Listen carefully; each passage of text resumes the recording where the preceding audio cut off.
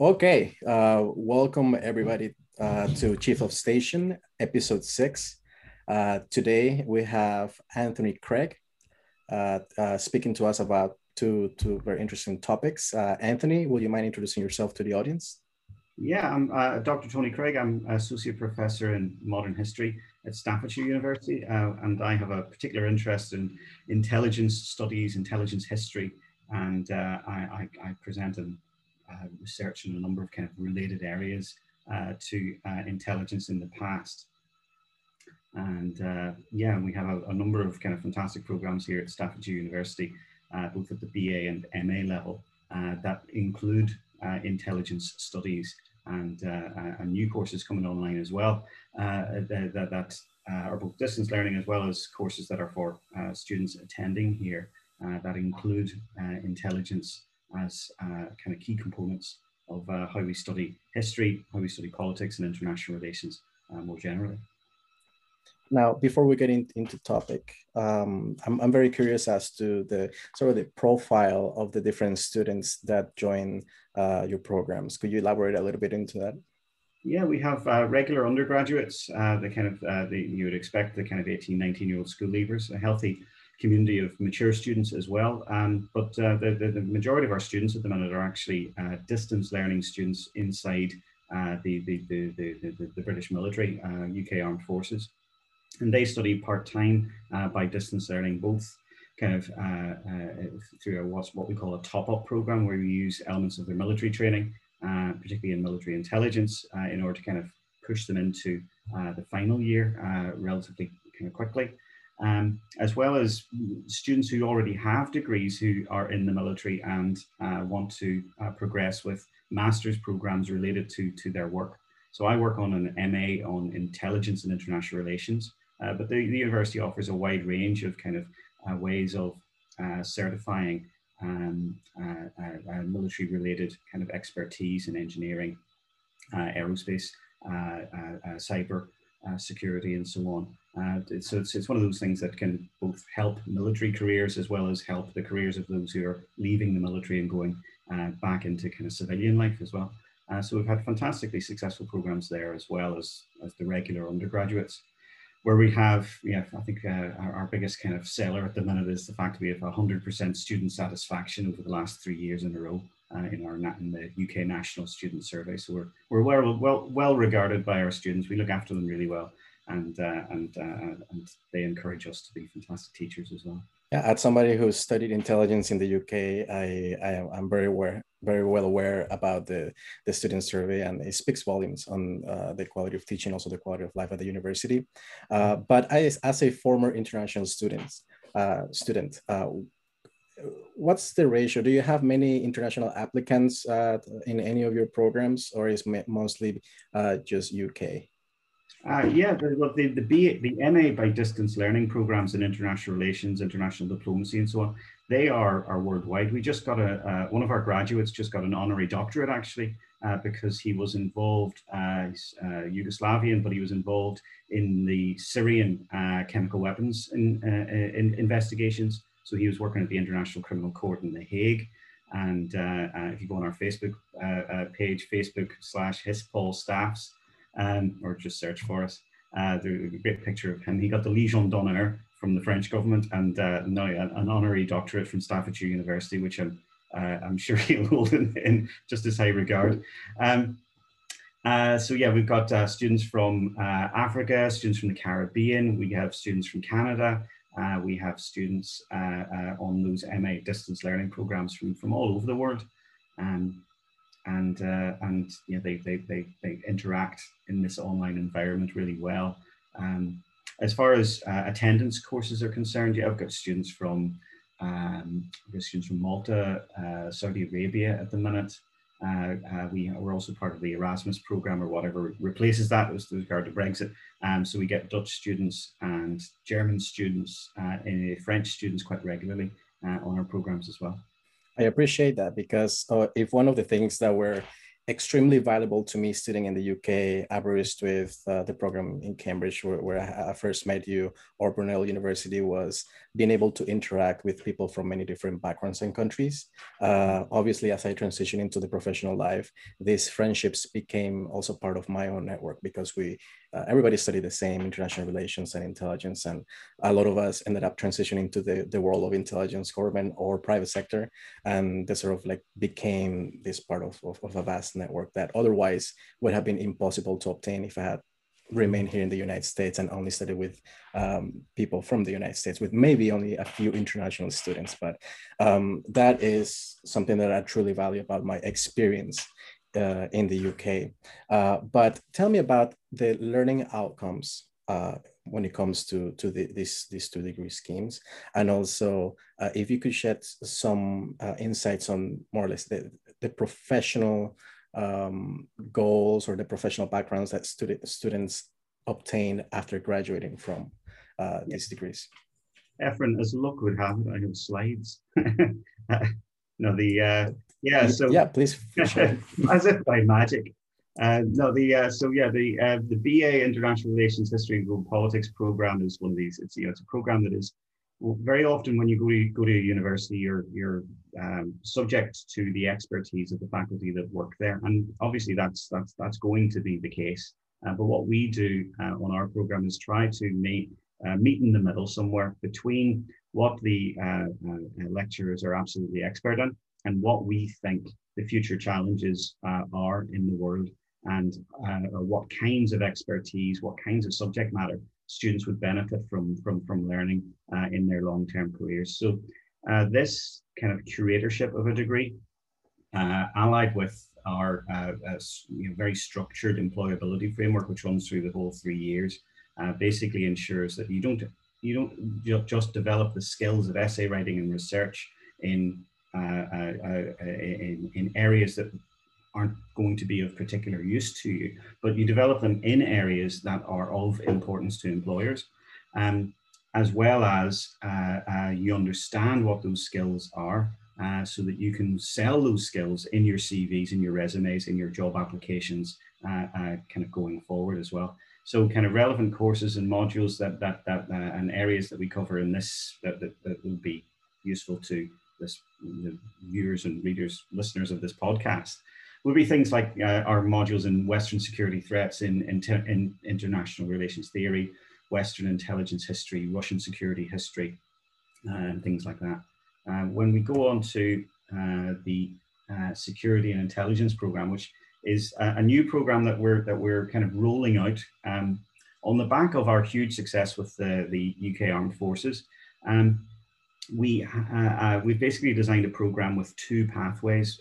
Students come in on the first year and study all the same modules and components related to security and intelligence that include both technical aspects of intelligence collection and cybersecurity, as well as the kind of analytical components, the disciplines of IR, history, and so on, and criminology.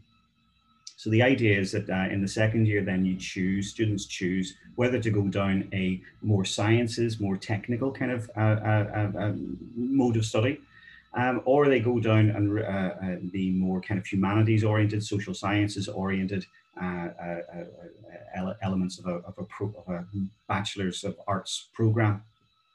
Basically, the program is designed around the intelligence cycle in the sense that if you choose the sciences, you will still study the whole of the intelligence cycle, but you will become expert, more expert on the right-hand side of the diagram, the planning, the direction, collection, processing, and so on. If you go on the studies pathway, the Security and Intelligence Studies BA pathway, you end up with kind of more greater kind of emphasis on the development of skills that are useful on the left-hand side of the intelligence cycle. Analysis, dissemination, argumentation, kind of making yourself convincing to others. Modules include things like security technology, digital forensics, investigation methods, as well as the more kind of studies side, discussions of global security, intelligence history, terrorism and counterterrorism, conflict analysis, and things like that. So yeah, these programs do reflect and have embedded in them intelligence studies. But what is intelligence studies if it isn't interdisciplinary? It's not something that has a sound grounding in any existing kind of subject area, but in fact can choose and pick and choose a range of academic disciplines. Great, I appreciate it. And also to those members or followers, I suggest you take a look at the Staffordshire University. I know that a lot of them are students and they may be looking to continue their education at the postgrad level, or maybe some of them may be military and they may want to do a BA as part of their professional development. So I highly recommend taking a look at this. I will link all the information when we release this podcast. Yeah. But now the armed forces programs are not limited to UK armed forces, and we've had Canadian, Irish, some French and members of their armed forces involved in these programs in the past. Strangely, no Americans, but you know that isn't for a lack of design or so on. So these are UK accredited BA and MA programs, and we're delighted to take all inquiries. Yeah, that should probably change. Yeah, that in terms of intelligence studies, I always thought that there is no better place to go in the UK. It is more developed, it is more established. All the household names that you read about are there. So it's a very good place in general to look towards intelligence studies, education, and intelligence in general. Do you have any additional information regarding this? No, just all right. Just ready for my talk. Perfect. So now we can transition into topics. So as you know, this issue of political interference has been on the media since 2016, right? And then you have talk about Russian political interference again during the 2020 election. But I think that it is extremely important for everybody to understand that this type of activities is not, historically speaking, hasn't just been conducted by Russia. It has been conducted by every other state, obviously, including the United States and Great Britain. So today, for the audience, Tony is going to be talking to us about political interference as covert action, 2020, and then walking backwards through history up until World War I. So with that being said, Tony, I give you the floor. Well, many thanks, Efren. Yeah, so the title of today's talk is Political Interference as Covert Action. I've given this talk a number of times to both student audiences, military audiences, and academic audiences, with a kind of a view, and I continually update it, of course, with new information. But the broad kind of hypothesis in this talk is that there's actually less new in many of the allegations that were alleged of Russia interfering in the American elections over the last number of years. In fact, there's nothing new about Russian interference in American elections, full stop. They've been doing it in the 1980s, they've been doing it in the 1970s. But the most recent allegations have been around this idea that the Russian intelligence somehow worked to promote fake news stories and pro-Trump opinions on social media platforms in the months prior to both the 2016 and 2020 US presidential election. Further kind of allegations and kind of wild stories about tampering with election machines and so on, I'm not going to go into. Some of them are frankly silly. But the actual evidence that Russia was doing this kind of spreading fake news stories and so on is out there, and it's reliable.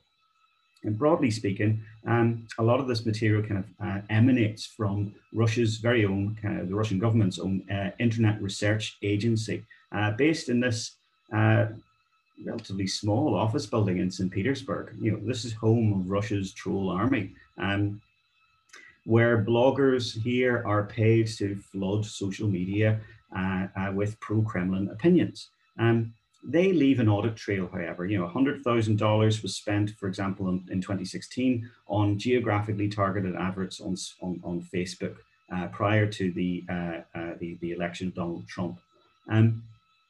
However, with the Mueller report and so on, and we can discuss kind of the reliability of Mueller, of course, who has that relationship with Donald Trump. But his report comes out in 2019. It was finally published in 2019. Concluded that Russia had interfered in a sweeping and systematic fashion in the US election. Now, certainly, I'm not going to go through all this material here, but there are things that we know. There are things that are blatantly obvious. There are things that we have found out, the known unknowns, and there are things that we don't really know or can't really tell about what's been going on with regard to this election interference. Certainly, we can say that the Russian government seemed to prefer a Trump presidency over other ones. They were manipulating social media where and when possible, that the democratic computers were hacked and emails were intercepted and leaked to the press. Note that I don't say Russia there, but it's a known that the hacking happened and the leaking happened. The Hunter Biden story more recently also was something that was happened and was kind of released and emphasized in the press. Whether it was Russia that was doing it or not, I'll leave for investigators to find out. The things that we know now that we probably shouldn't have known or was unexpected to have known was that the Russian government were organizing that hacking, targeting leaks and social media promotion to sow dissent against the candidates opposed to Trump. We know that officials from the Russian government attempted to make contact with the Trump administration early in government. But every government was trying to make contact with the Trump government early in the transition process. That's just what other governments do. The use of proxy groups and Iran seems to be kind of emerging from the 2020 election, where no longer this Internet Research Agency, but other groups that are linked with Russia and the Russian government and Russian kind of backed governments are involved in this, in similar activity. More difficult to trace, but the evidence seems to be emerging. And that Russia's efforts had been aimed at denigrating President Biden's candidacy and the Democratic Party supporting former President Trump, undermining public confidence in the electoral process and exacerbating social political divisions in the US. If you don't believe me, that's the US Director of National Intelligence and his report from just a few weeks ago. No, so what don't we know? Well, we don't know whether these whether any of these measures affected the election results at all. We can't tell whether one single person was convinced by any specific and single material sent by the Russian government and kind of spread all over the internet. We don't know whether Trump and his team knew that his team were making the contacts they were doing and for what ends. That's not something that seems to have come out in much or great detail. And we don't know what the Russian government actually sought to gain from contacts after Trump's election and after his presumed re-election. Was there something specific that Russia was looking for? Was there something that they particularly feared that a Democratic president would do that a Republican president wouldn't?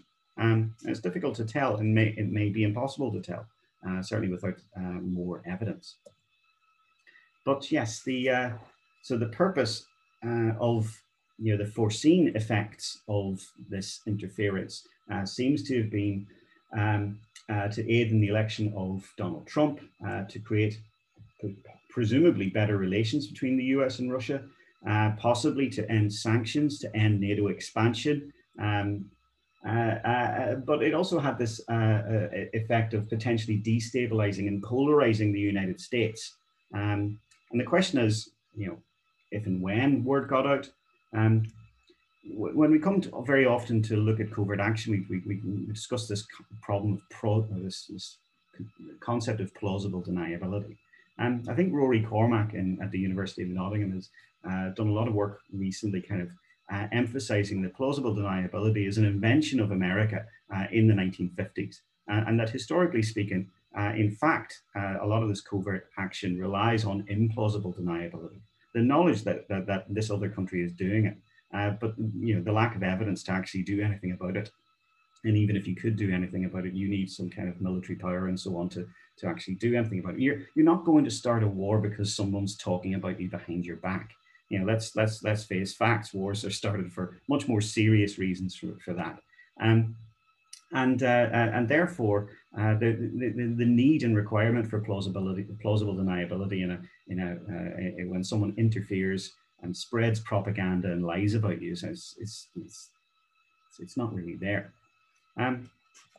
So a lot of people kind of point, a lot of commentators get as far as kind of looking at how Russia operates their active measures, and kind of a worn path of journalists who are covering this kind of story go back to the KGB, and they go back to the Russian and Soviet, particularly Soviet activities of promoting compromising diplomats, compromising people, blackmailing them, producing disinformation and propaganda that can kind of sow dissent within a country, as well as leaking material that they have found in the international realm in order to destabilize their enemies. You know, there is a move from 2014 in Ukraine to social media trolling, fake accounts, and the use of bots. But you know, most journalists and commentators on this issue agree that this is just a new method of doing an old tactic. You know, it's a new way of doing an old thing. But is it just Russia? Is this just confined to Russia? And very often we get these kind of Russophobic views when it comes to election interference.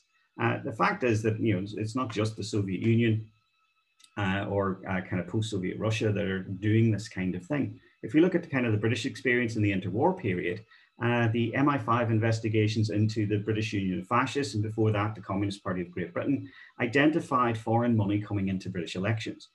So tens of thousands of pounds was coming in to the British Union of Fascists, for example, in the 1930s. Here we've got a picture on the left of Oswald Mosley, their leader, and below him William Joyce, who later kind of runs off to Nazi Germany and serves as their kind of head of propaganda during the Second World War, known as Lord Haw Haw.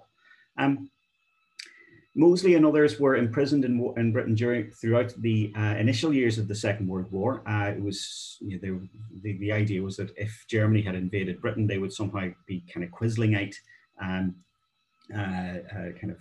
leaders of a potential new Nazi regime in Britain. And a lot of the information that they had on Mosley, however, had been collected by MI5, Britain's security services, internal security service, prior to the advent of the Second World War. And this included this information that money had been coming from fascist Italy. And it was presumed then, by investigating where the money came from inside fascist Italy, it looked, in fact, they concluded that it in fact had come originally from Nazi Germany. But it's not just the Nazis or the communists or those terrible Russians that are doing this kind of thing. Leaking material to the press is something that we expect in day-to-day politics. When it's a national government that's doing it, we kind of seem to falsely kind of get the idea that national governments should be above doing this kind of thing to other national governments. Give you one kind of clean example, one nice kind of white propaganda example here from 1917. With America not yet fighting in the First World War, British signals intelligence decoded a telegram from the German government to the German embassy in Mexico City. This telegram detailed a proposal that the German government wanted to put to the Mexican government, that if America were to join the war on Britain and France's side, and Mexico were to join the war on Germany's side, and Germany were successful in that war, well then Mexico could have back all the territories that they had lost in the Treaty of Guadalupe Hidalgo, the whole of the southwest of the modern continental United States. British intelligence leaked this to the New York Times. They did tell President Woodrow Wilson that this cable existed, But they then went and sent it to the New York Times so that everyone in America could be influenced, if you like, by this key new piece of information. It was true. This is what a plan. This is a diplomatic communique that was decoded by the British. But it was an attempt by Britain, a foreign country, to influence public opinion inside the United States. The fact that it was true doesn't stop Britain from doing it again in the Second World War. You know, the fact that in the Second World War, William Stevenson, the so-called Quiet Canadian, who's based in the Rockefeller Center in New York, makes up his own version of the Zimmermann telegram. It's a complete fabrication, but he does exactly the same thing that they did in the First World War with the Zimmermann telegram. And basically, this is a supposed fake. This is a supposedly true plan for the carving up of South America in the event of a German victory in the Second World War. And the likes of this being put in the New York Times, being broadcast around. The idea was that you would get American public opinion on the side of Britain in the Second World War, and therefore drag them into the war, or at least give them more munitions to fight the Nazis with. So this is fake news. This is fake news in the autumn of 1941, 12 weeks or so before the Japanese attack on Pearl Harbor. Now the British continue to do this kind of thing, although they tone it back down again and prefer not to have to tell lies during the Cold War. Part of this is down to this idea that they have that democracy has some kind of moral superiority to the autocratic principles of communism. And therefore, the UK has a branch of its Foreign Office, a very secretive branch of the Foreign Office called the Information Research Department, that conducts no real research whatsoever. It's kind of a code name for a department that's actually involved in spreading pro-democratic propaganda into Russia. Now, this is political interference. Just because it's political interference in the direction of democracy doesn't actually make it any quantifiably different from political interference that is in the interest of some other form of governance. According to John Peck, who had been private secretary to Winston Churchill during the war and becomes a former head of the IRD in the 1950s, the policies of the IRD were to drive a wedge between the hardcore Stalinist communists and those of the non-communist left. So what's interesting is that they chose left-wing propaganda in order to attack the Soviet communism.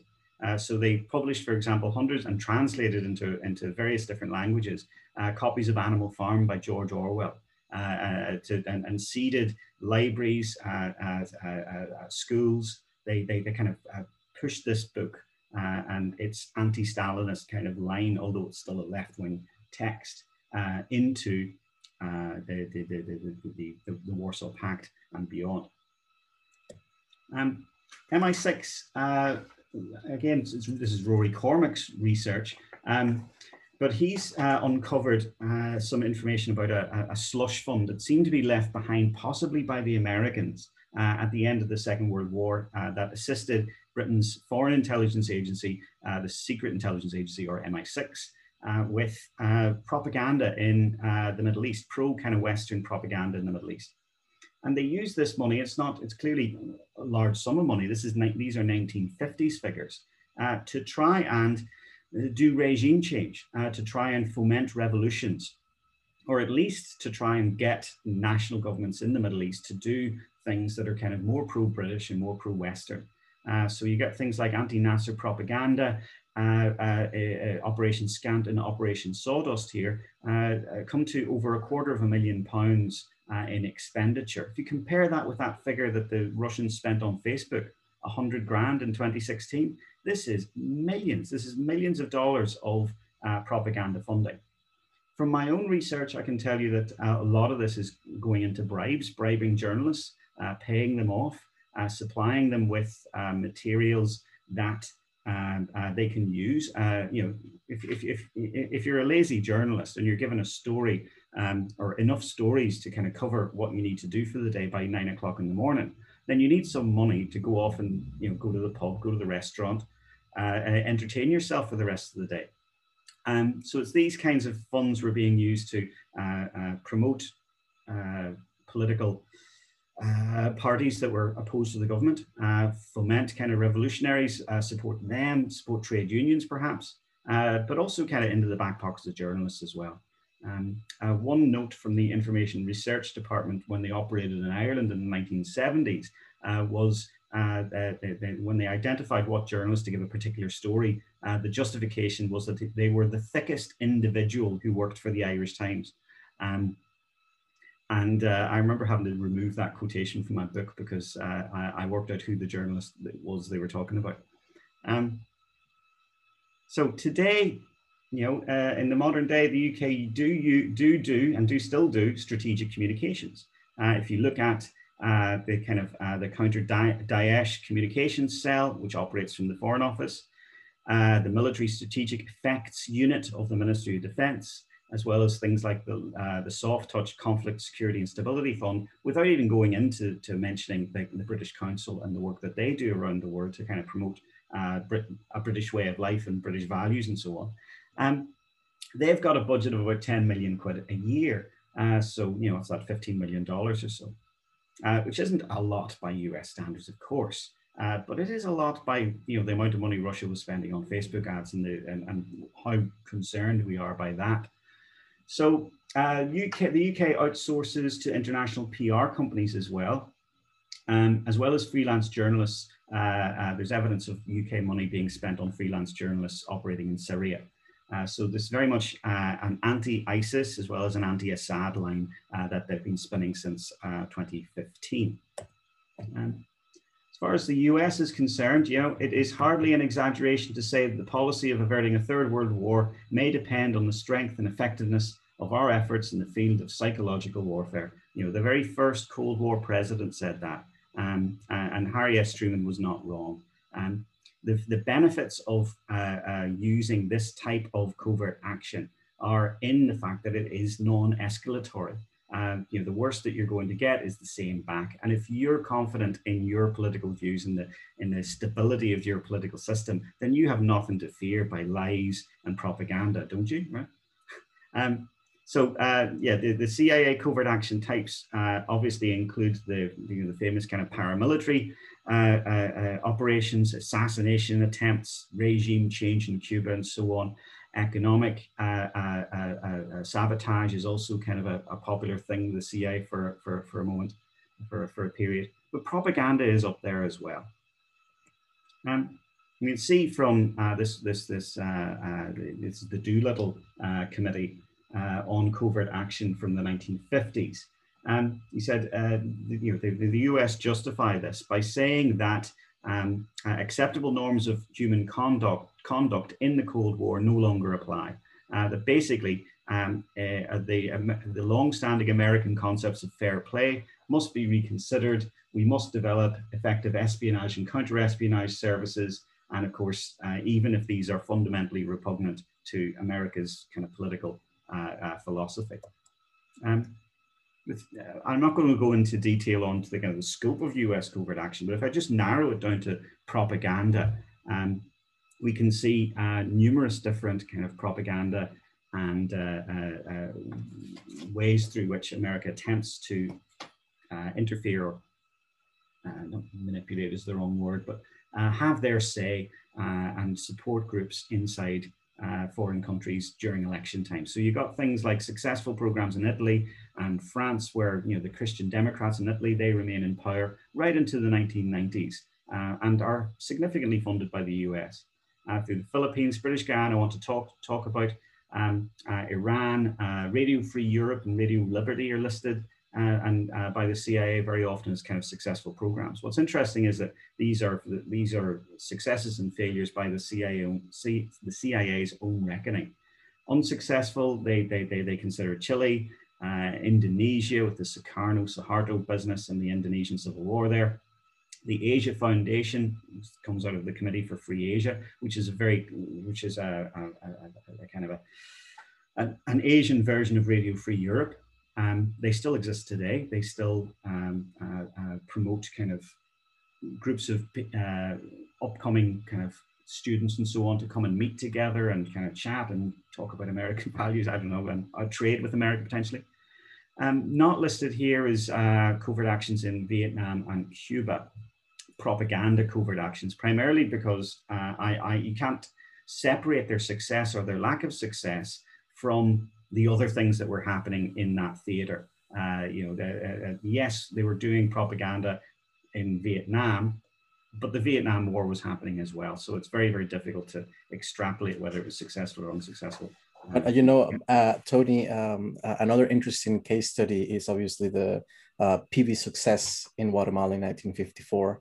Where the CIA was using all major propaganda to get rid of Jacobo Arbenz, which was a left-leaning person in Guatemala. And they used everything from religion-based propaganda saying that the communists were going to arrive in Guatemala and they were going to abolish religion, and then they were going to basically enslave everybody. They were going to teach this satanic content at school, and they will just drop leaflets through airplanes, and they will be using La Voz de la Liberación, which is based out of Florida.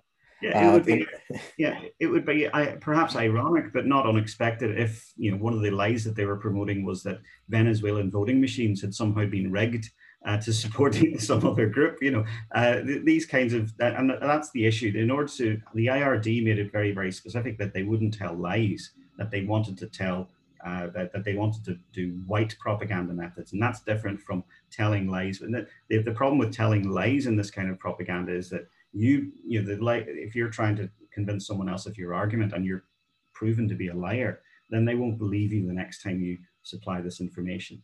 I'm not going to go into massive detail on British Guyana, but trusted to say that the British Guyana was a British colony in Central America. It continually elected a party known as the People's Progressive Party that was run by this man here, Chetty Jagan, who was an American-educated dentist who had returned to British Guyana, went into kind of progressive left-wing politics, along with his wife, Janet Jagan. And Chetty and Janet were left-leaning. Janet in particular was very left-leaning, and she'd been picked up by the FBI in the 1940s as a potential communist. This meant that when it emerged that Chetty Jagan was about to become the leader of an independent Guyana, excuse me, it was something that the American government in the year of the Bay of Pigs really wanted to oppose.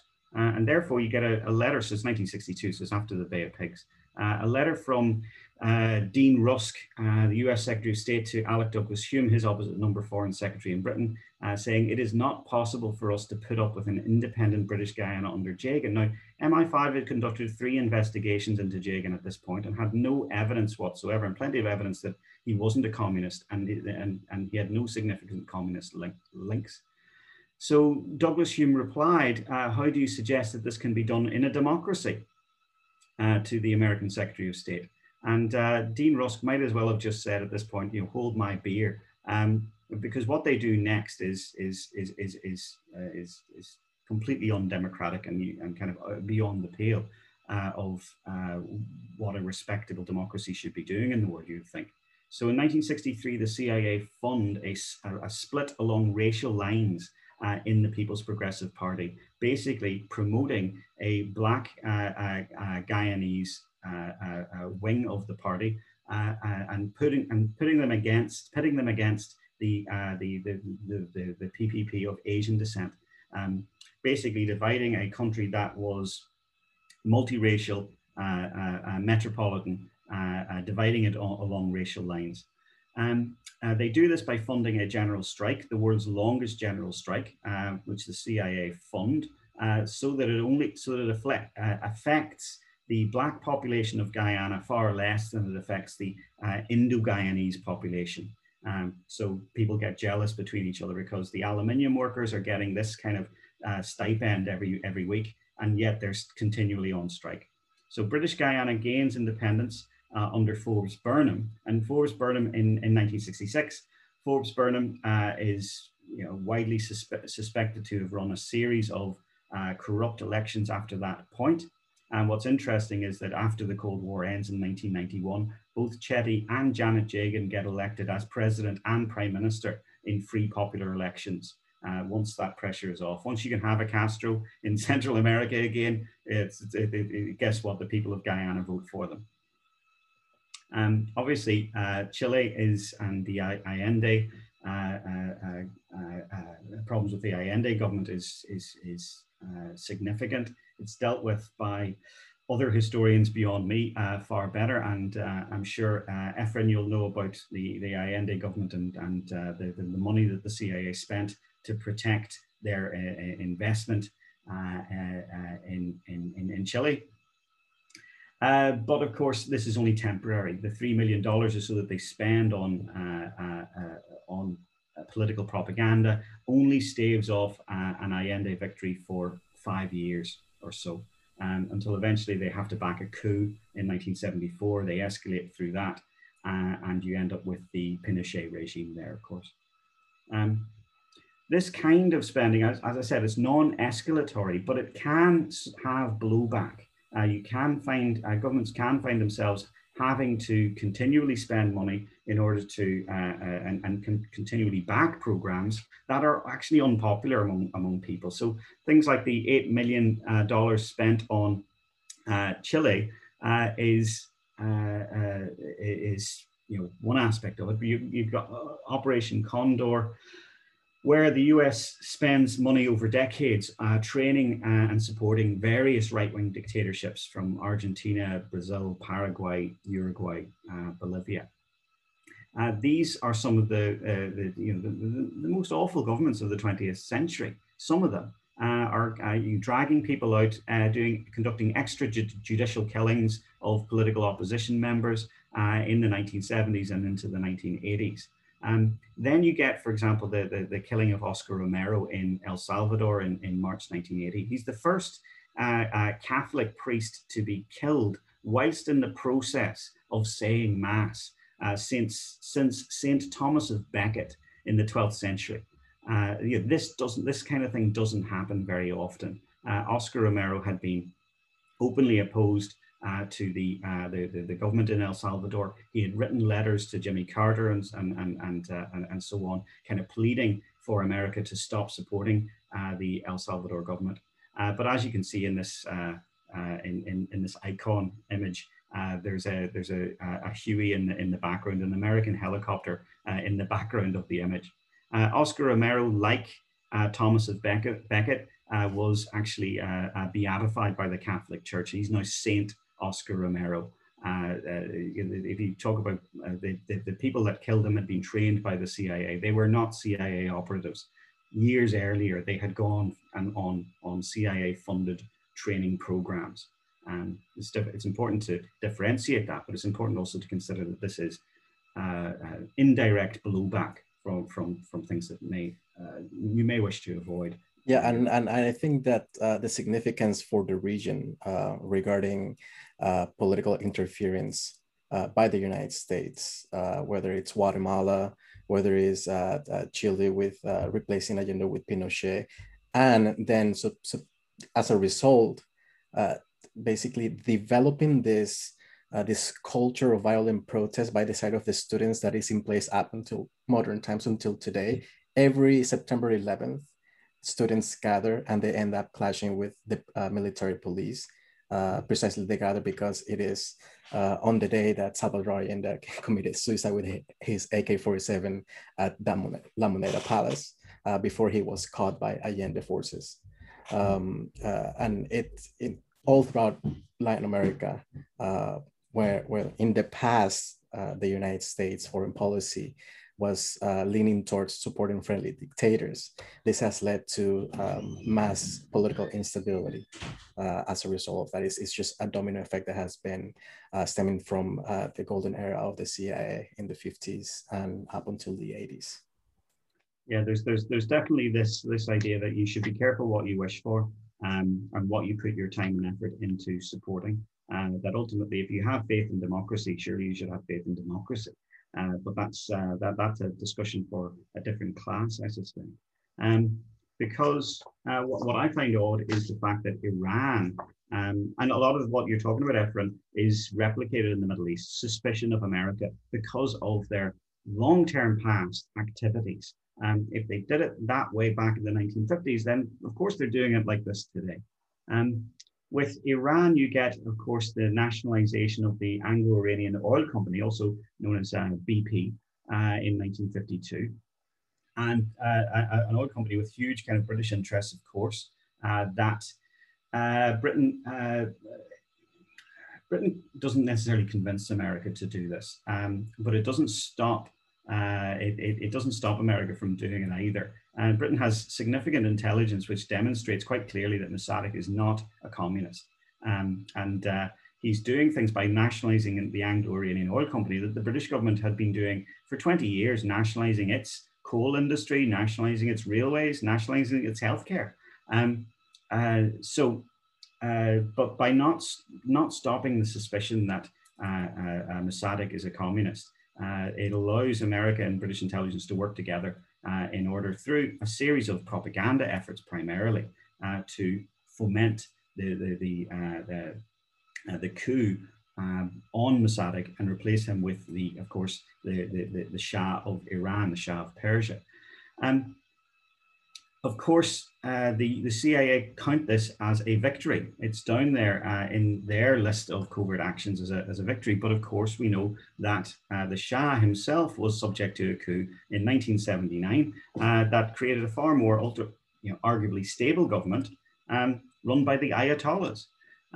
So is it better to have a Mossadegh or is it better to have an Ayatollah? But through kind of thinking and considering the impact, the long-term impact of these kind of psychological operations, this kind of election interference, we can see how you end up with outcomes that are far, far worse than would have happened had you done nothing.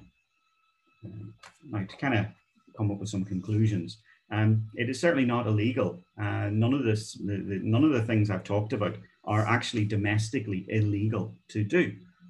You can find state institutions and organizations that they are entirely legitimately doing this kind of work. Whether it's morally a good thing to do or not is an entirely separate question. But that moral debate is something that has been going on throughout history. We got from the CIA here, from James Woolsey, that the United States must retain the capability to do something in between sending in Marines and sending in former President Carter. This is a wonderfully kind of humorous way of illustrating that this is a non-escalatory tactic. No one is ever going to start a war with you because you planted some scare stories in their newspapers. There are, however, long-term implications that are out of one's control when you let this particular cat out of the bag.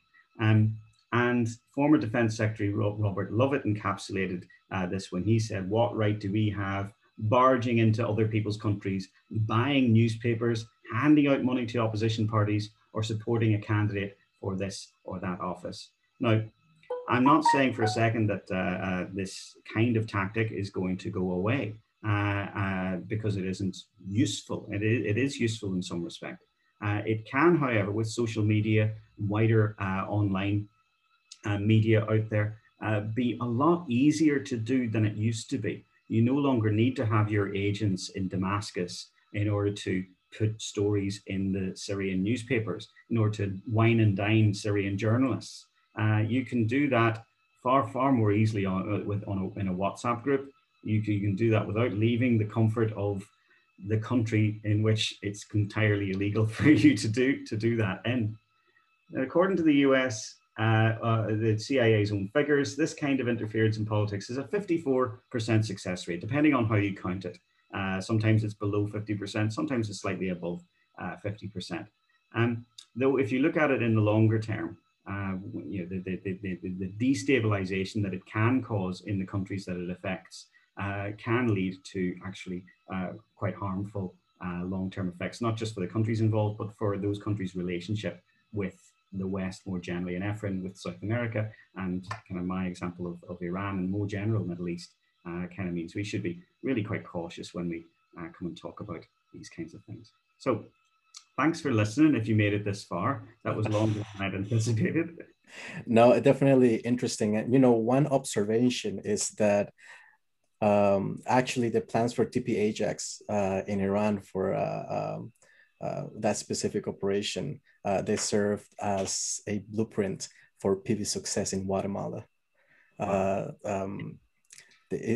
Everything, all the basic MO by the agency to try to replace Jacobo Arbenz by Castillo Armas was more or less the same. Targeting religion and trying to change the political opinion regarding the incumbent person in power.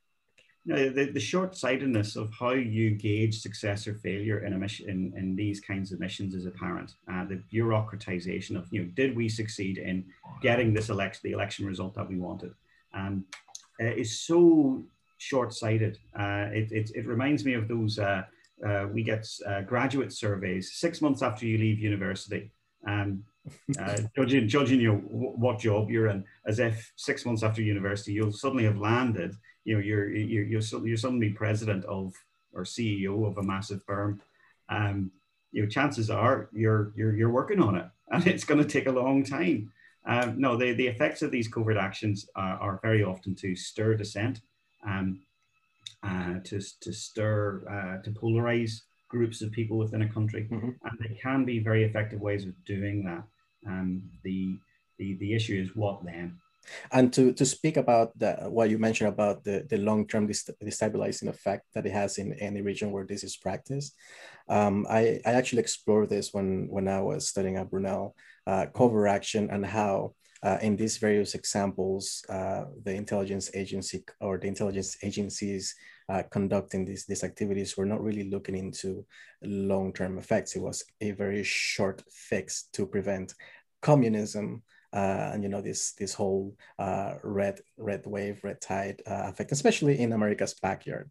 But they never realized, well, because of this, we may have an MS-13 issue down the line. We may have human rights abuses in Chile that may lead to this student movement that really has a saying in every single protest, whether it's about college education or healthcare.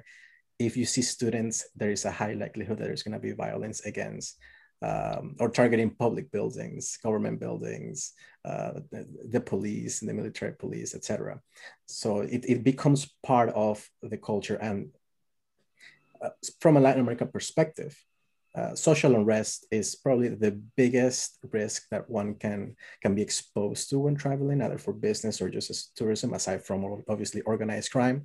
But both organized crime and social unrest have ties to this instability that was created by playing with politics, influencing the public opinion, or forcefully removing people and putting friendly dictators in power.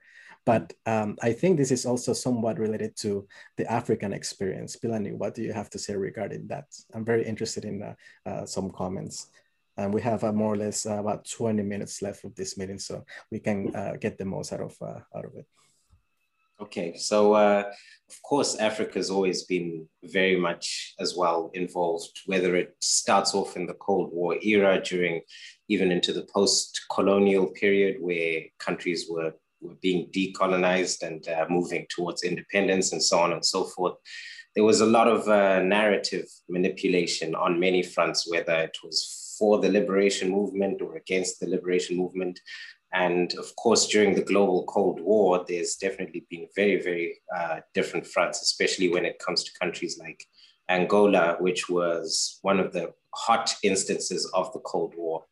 And then also you definitely have a lot of sort of manipulation happening during the final years of the apartheid. You also have what was then known as Rhodesia, and during the period when it broke away from the United Kingdom, and the manner in which it was being portrayed internationally, also taking it up to the United Nations. And then in actual successive eras, as you've seen many leaders holding on to power extensively, you will notice that there is a lot of presidencies of this nature who always complain of some sort of covert action taking place. They always complain of unseen forces. And one of these particular aspects that has been a really, really grinding point has always been the elections, not just in terms of election outcome. That's been there ever since the Cold War, but also in terms of election conduct and also election observation. You will find that a lot of African countries are very, very sensitive to how their election process is being perceived. If it's seen as a sham election, that the immediate expression of doubt and who says it is credible, all of that matters. And in many, many instances, that has always been able to be parried, especially because of the manner in which elections in the United States and also throughout Europe are actually being perceived. So with this recent, very, very recent sort of interference in US elections and the sort of crises that sort of happened, at the Capitol, you have a counter narrative, and you can see part of the aspect when you spoke of plausible deniability, that wasn't really an issue for the Russian context, because whether someone knows whether they did it or not, the damage is found in that somebody can tamper or tinker with the United States elections. And so that in its own way has also given a lot of countries who usually come under a lot of criticism from the West a lot of ammunition to say, but, oh, wait a minute, you also have problems. So apart from covert action to interfere, that prestige of not having these stories, and we can speak about freedom of media, self-censorship as much as possible, but also, I do have a question for you, Anthony, which has to do with the role of media organizations. I mean, it was implicit in the way that you actually described the fact that that sort of certain information gets handed to certain journalists, sometimes certain employees within media organizations get paid off. And obviously, in the past, there might have been an outright collusion, but with the explosion of social media, where would you see the role of media organizations in this sphere? Would you say that there still is an ambit for outright collusion, and I'm saying this especially because with the whole outburst of investigative journalism and the sort of integrity which media organizations intend to portray, especially during this era of disinformation and them trying to be the more trusted sources than other unverified online and social media sources. Yeah, so how did it happen and how does it now happen, and the difference between it? Certainly, when you look at West Africa in the 1960s, there's MI6 are involved in basically producing magazines, kind of that try to put a kind of pro-Western spin on politics in certain countries. And although you don't need to do that anymore, you don't need to produce your own magazine. Certainly, the seeding of bad information from disreputable websites and so on through social media is something that is much, much quicker. People very often will believe things that they want to believe, and that goes both ways. It's just so much easier on someone's mind to believe what they want to believe and have that reinforced than be challenged and potentially proved wrong. And my God, have to go through all the problems of having to change your opinion on something. And I've seen the response, the almost hysterical response when we find disinformation and misinformation and mistruth, can often put people off. Basically, the pointing the finger saying you're stupid because you clearly believe in this nonsense, actually opens up straight news organizations that should be doing the right thing, or at least pride themselves on doing the right thing, to editorializing themselves too much, and going down the road of finger pointing, getting angry. How can people possibly believe this rubbish, rather than focusing on the job at hand, which is to disprove it. So you get the polarization of society, along the people who know they're right, as opposed to the people who know they're right. And you lose the debate that you need to have in between those in between opinions. So I think it's even more dangerous because whereas previously you just didn't buy that newspaper, and now with everyone on Facebook and all the algorithms that go behind that show you particular advertisements based on who you are, what you've looked at, and where you live, it can be actually more difficult to avoid. And adding to that, it's also the fact that if somebody who is not familiar with information, somebody, you know, the usual or the casual Facebook user, for example, that has on his or her Facebook feed something that one of, let's say, her contacts is sharing, number one, they only read the title, right? Efren, you're talking about my mother. Mine as well. So they just read the title. Maybe if they open the link, they probably read the summary.